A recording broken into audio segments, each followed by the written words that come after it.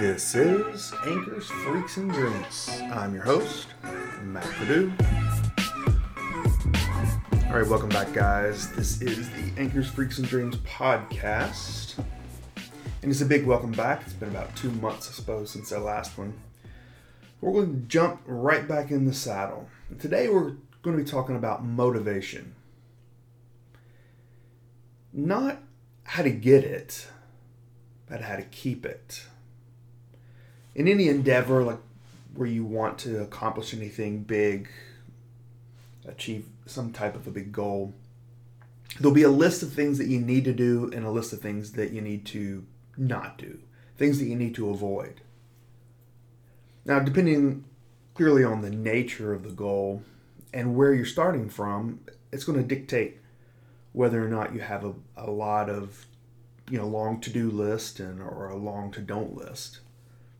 For example, if you say you're a senior in high school, you want to be a surgeon. Well, you've got a long list of to-dos. And you probably don't have any to-don'ts. I mean, you're starting from square one, like you're scratch. You don't die, don't get a weird addiction.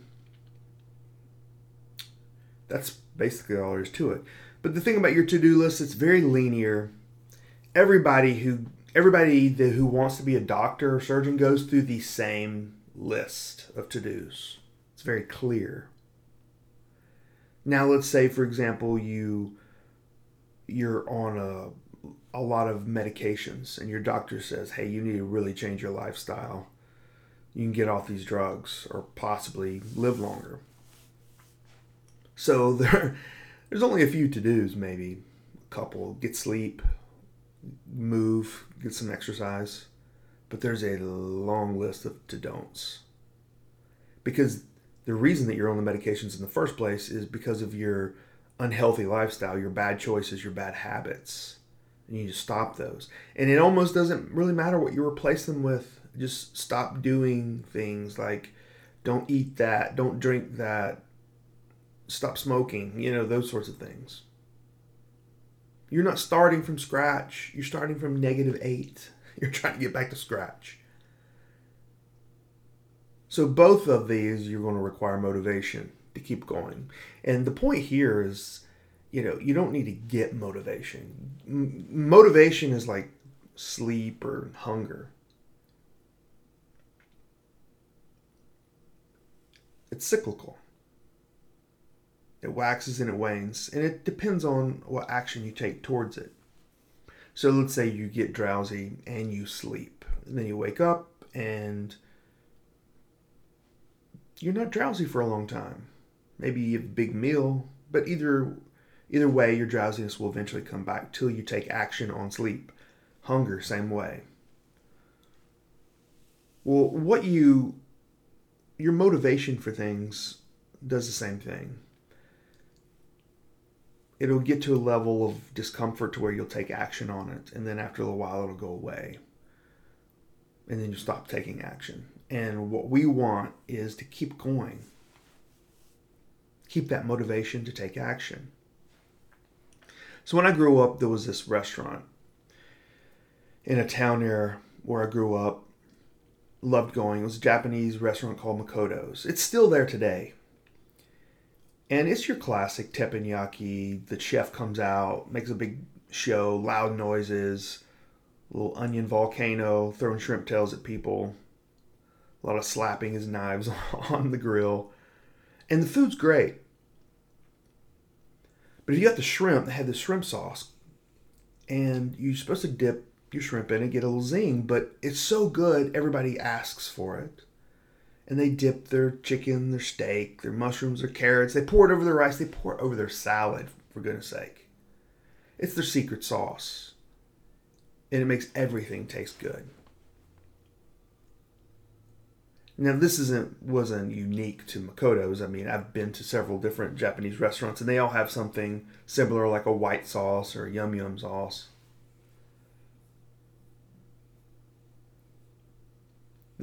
The thing is that with this secret sauce, is that even when you got full, if you just dipped it or poured the secret sauce on it, you could keep eating. We're going to talk about a secret sauce for motivation.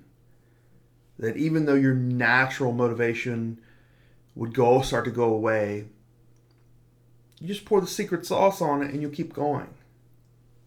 And then you can accomplish that goal. So there are 4 ingredients to the secret sauce. The first ingredient to keeping your motivation is desire. Number 1, this is the big one. How bad do you want it? And I'm not saying how bad do you want to accomplish your goal as much as how bad do you want to extract the glory from achieving it. So if you want to be a doctor, you want to be a surgeon, it's not so much how bad do you want to accomplish, finishing your school and getting your MD. It's what that MD represents socially and to yourself internally. I mean, maybe you've watched Grey's Anatomy, you're a fan, ER back in the day. I don't know if ER is still on. I don't think so. I don't really watch TV. But there's something about doctors in our society that we just hold them in high esteem. It's dramatic. It's something special. You're a doctor. You're a surgeon especially. Like, you can do something that few people can do. And you've gotten to a place that few people could get to. And my dad was a dentist. I don't know. He never said this, but you could tell he really loved being called Dr. Purdue. That was part of his identity. Like, that was a big part of it. Being a doctor, being a dentist. Somebody called him Mr. Purdue, he'd wince. What rabble would call me Mr. The shame. Like, it's real. And how bad do you want that? Internally, how much do you appreciate the fact that you did something that was highly skilled, the mastery of it all? Let's say I wanted to get a 6-pack. Why do I want to get a 6-pack? Well, it's not so that I'm smaller and I can fit into the jeans I used to wear. Like in high school, I already get enough flack for the clothes that I wear. I don't need to be pulling out my pleated acid washed jeans. No, it's the glory of it all. Very few people have a 6-pack, especially a clean one, a defined one. Maybe a few 16-year-olds, some starving people, like bodybuilders taking steroids. It's just very rare. And it's special in our society. And the level of mastery that it would require would be special to, if I were to be able to do that. I would feel like what an achievement. It's that glory. I'll tell you what, if I had a 6-pack, I'd be headed to the pool a lot more. Going down to the lake. What are you doing this weekend? Going to the lake? No, like on Sunday, what are you doing? Going to the lake? I'm going Saturday and Sunday and Friday. I'm playing beach volleyball with the college kids. Shirts, skins. I'm skins. Yeah, like, that's real. That's people want. They want to feel special. They want some type of glory. It's the freaks, right? How bad do you want it? That's the fuel. If there's a wildfire, it's only going to keep burning as long as there's fuel. There was one that blew up on Friday across the street from where I live. And I drove over there when I was coming home. I saw the big plume of smoke. And I was like, oh no, I'm going to get evacuated. And I just wanted to see if it was a rager, right? But it wasn't. It was just a grass fire. And the fire department was already there and they put it out. Well, it was easy because it was kind of encapsulated between this creek and, a neighborhood. And so there wasn't a lot of fuel to keep the fire going. But if the wind had whipped up and it got over into the trees up in the hills, then it would have been a rager. It would have had the fuel. Your desire is the fuel. Number 2, price. In anything that you want to achieve, there's a price you got to pay. You need to count the costs. If you're going to stay motivated, you already have to know the price you're going to have to pay. If you want to become a surgeon, oh my gosh, you got to know the next 15, 20 years of your life are already mapped out. You can't do anything else. Are you willing to pay that price?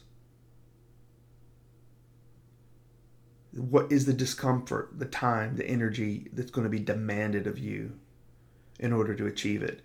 If you have a family member that's ever had cancer and had to go through the different therapies, you already know that the oncologist sits them down ahead of time and says, hey, this is going to be a process, and it's going to be a painful process, and it's going to be a long one. Don't think this is just going to be over. If we're going to have to first do surgery, then we're going to need to go through this round of chemo, and then after that, maybe radiation, and then there'll be another, stem cell, bone marrow, all this stuff. And they do that. They hit you up front. Nobody wants to hear that news, but they do that because they know that if you don't already count the costs and know the price you're going to have to pay, that you're going to break and you're going to give up. And they want you to keep your hope along the way, because the more hopeful you are, the more healthy you're going to be. The greater your chances of success. That's the statistics. So know the price you're going to have to pay to achieve the goal that you want. 3, belief. Now there's 2 sets of belief because there's 2 kind of things going along. One is this desire that I have to achieve this goal. Do I believe that it's possible? That I can obtain this, that I can achieve this? This is all a big mash of beliefs, because there's the belief that you can achieve it. There's the belief that you're willing to pay the price to achieve it. There's the belief that when you get there, that the glory that you seek, the result will be there. So, let's say, for example, okay, here's a good one. Let's say I have jury duty and I'm hanging out waiting for my number to be called, and somebody says, hey, this is the tallest building in the city. And you're like, oh, okay. He's like, yeah, it's 8 stories. And I'm like, oh, well, okay, we're not in New York. He's like, do you think you could walk to the top? And I'm like, well, do the stairs go to the top? He's like, yeah, do you think you could walk 8 flights of steps? And I'm like, yeah. And he's like, nah, no, you couldn't. And so I'm like, what? Okay, whatever. But yeah, you mean like walking, right? Not sprinting. And he's like, yeah. And I'm like, yeah, I could. And he's like, prove it. And I'm like, what is my motivation to walk 8 flights of steps at that? It's not very high. It's not because I don't believe that it's possible. It's just that I'm not willing to pay the price. There's no glory in it. There's no desire. But then he's like, all right, I'll give you $1,000. And I'm like, what? And he's like, yeah, I'll give you $1,000 if you walk to the top. Okay, what's my motivation now? Well, I believe that it's possible. And suddenly I have a desire to achieve $1,000. But am I going to do it? It's very, very unlikely. Why? Because I don't believe that the end result will give me the glory that I want, will give me the desire. And so, but what if he says, okay, look, there's a lawyer here that's on jury duty. He was going to write us up a contract. We'll get a notary right here at the courthouse. And I'm going to swipe my card on this little machine and put it in an escrow account. And all you got to do is pull it out. And I'm like, okay, I've signed the contract. Now am I motivated? Yes, absolutely. $1,000 to walk 8 flights of steps. I don't even have to run. There's a handrail. Yeah, totally. So this is the way the belief works. What's your expectation? All right, number 4. And this is what I like to call enjoyment. And you can call it by many names. It really is it doesn't have anything to do with the result. It has to do with the process. Can you extract any life from the process? The action steps that you're going to need to do. Fulfillment, satisfaction, contentment, self-actualization, identification, the flow.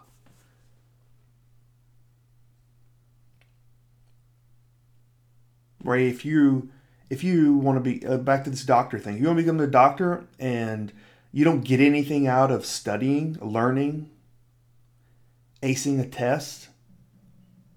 If none of that is glorious or interesting or anything, then no way. Don't look. Just leave it to the actors. Just enjoy the TV show. Do something else. If when you're studying, you don't feel like you're superior to the other students in the room in school, don't do it, man. It's not worth it.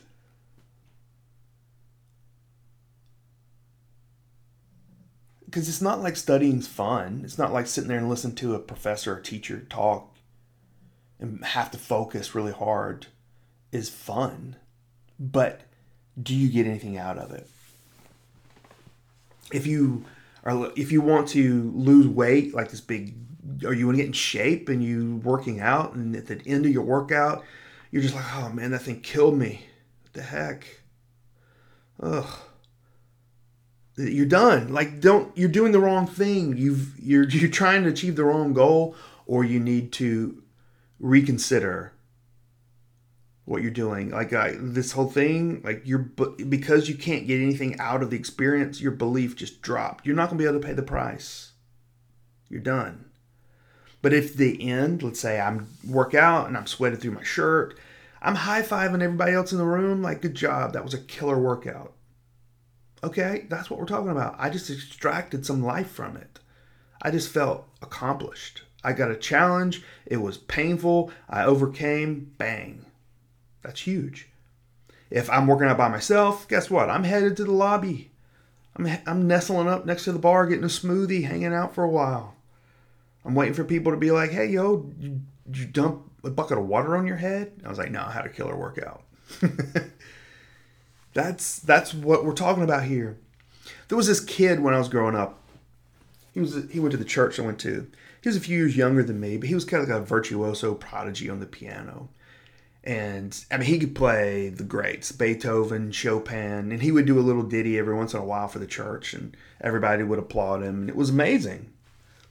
He was a little kid. And my sister played piano, and when she started, my mom was like, do you want to do it? And I'm like, nah, play piano. Psst, practice. You know, I'm not going to do that. I had no attention span. I knew I couldn't have pulled it off. Well, my sister did it, and the instructor was like, you need to practice an hour a day. And I think my sister tried it one time and cried, and so she made a deal with my mom to do it a half hour a day. And so my mom was like, you're going to at least practice a half hour a day if I'm going to pay for your instruction. So my sister did practice a half hour a day. And it's blurry in my mind now because we were kids, how long this piano lesson thing went. Well, eventually it worked its way down to 15 minutes a day. And then eventually it was like she would hop down and play, a couple songs that she enjoyed playing for about 5 minutes, and then it was over. And there was this kid, right? And we asked him, hey, how much do you practice? And he's like, 5 hours. And we're like, oh, okay, well, how many days a week do you practice? Because my sister, I think, only had to play on the weekdays. And he's like 6. And I'm like, oh, wow, that's not too bad. You don't even practice an hour a day. And you can play like you play? And he's like, no, 5 hours a day. And my sister and I are like, what? Seriously, at that point in my life, I had never heard anything crazier. There was nothing in my life that I ever heard that was that ridiculous. That this 11-year-old, 10-year-old, whatever he was, would sit on a wooden bench and practice piano 5 hours a day. Like, he wasn't a prince. He had to go to school. He had to do homework. And I'm sure that he would rather have been playing video games than sitting on that bench. I'm sure he would rather be watching TV or watching a movie or hanging out with his friends. But he did it.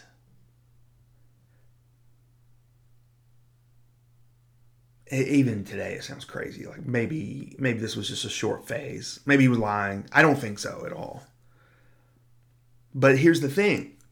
What are the odds that the discomfort for him would have been the same as me sitting on that bench practicing for 5 hours? Oh, well, let me put it this way. This is on the scale. There would have been prison, then a labor camp, then practicing 5 hours on the piano, then a gulag, and then hell. It would have been right in the middle of that. That's my experience. That's what I would have extracted from it. A tooth, right? That would have been it. No sedative. And then what are the odds that the level of enjoyment or fulfillment that he would have received from practicing for 5 hours and I would have received? Now, clearly a lot of this is conditioned. It's not just DNA. But that goes without saying, nurture and nature. What do you get out of something is part of it's your experience that you've had in the past. Well, it's, again, same thing. I would have gotten maybe nothing out of it except for, a backache. But he would have, let's say he practiced and he was done and he was doing some scale and, F major, whatever, minor scale. I don't know. I'm out of my depth right now. But the point is that he didn't finish it. He didn't hit it. And he's closing up the ivories and he's thinking, I'm glad practice is over. Now I can go do something fun. But in the back of his head, he's thinking, I'm coming back tomorrow and I'm getting that metronome out and I'm going to nail that scale. There's a sense of expectation and a sense of accomplishment, mastery. He knows who he is. And every time he practices, he identifies with it. And that's the glory that he's identifying with just through the action steps. The person he is a master. And even though he doesn't enjoy the process all the time, so even though he doesn't even really look forward to it a lot of the time, the process, he extracts a level of accomplishment, contentment, identity, and flow. And that's what you need. That's one of the critical ingredients. And if you have those 4 ingredients, that's what we call the secret sauce. Desire for the end goal, like the glory that you extract from it. Knowing clearly the price that you're going to need to pay to get from A to Z. The belief that that you can pay the price, that it is possible, and that when you get to the promised land, it'll be milk and honey. And then finally, extracting something from the process, the action steps themselves, some level of enjoyment, contentment. Like, again, you don't have to have fun doing them. It doesn't have to be pleasurable. You don't even have to really look forward to them. Like, I don't actually look forward to workouts. Sometimes I would rather be doing something else. And then when I'm doing them, it's not necessarily, sometimes they're just painful. But at the end, is there a sense of, yes. The only thing here when it comes to action step, you can't dread them. You don't have to look forward to them. You just can't dread them. That's like, you don't necessarily have to have sugar in your secret sauce, but you can't you can't pour the funk in there. You can't pour spoiled milk in it. Epsom salt, it'll ruin it. You can't dread the experience. All right, guys. You're thinking now, or some of you are maybe thinking, okay, thanks, Matt. You just told me the secret sauce and I realized that I don't have it. I don't have all the ingredients. I'm not going to be able to keep eating. But is there anything that I can? Can I get the missing ingredient? And yes, you can. It's very possible. We don't have time to talk about it now, but I will in the next podcast. We'll not just talk about the ingredients of the secret sauce. We're going to talk about the recipe. Thanks for joining me. This has been Anchors, Freaks, and Dreams. I will catch you on the next one.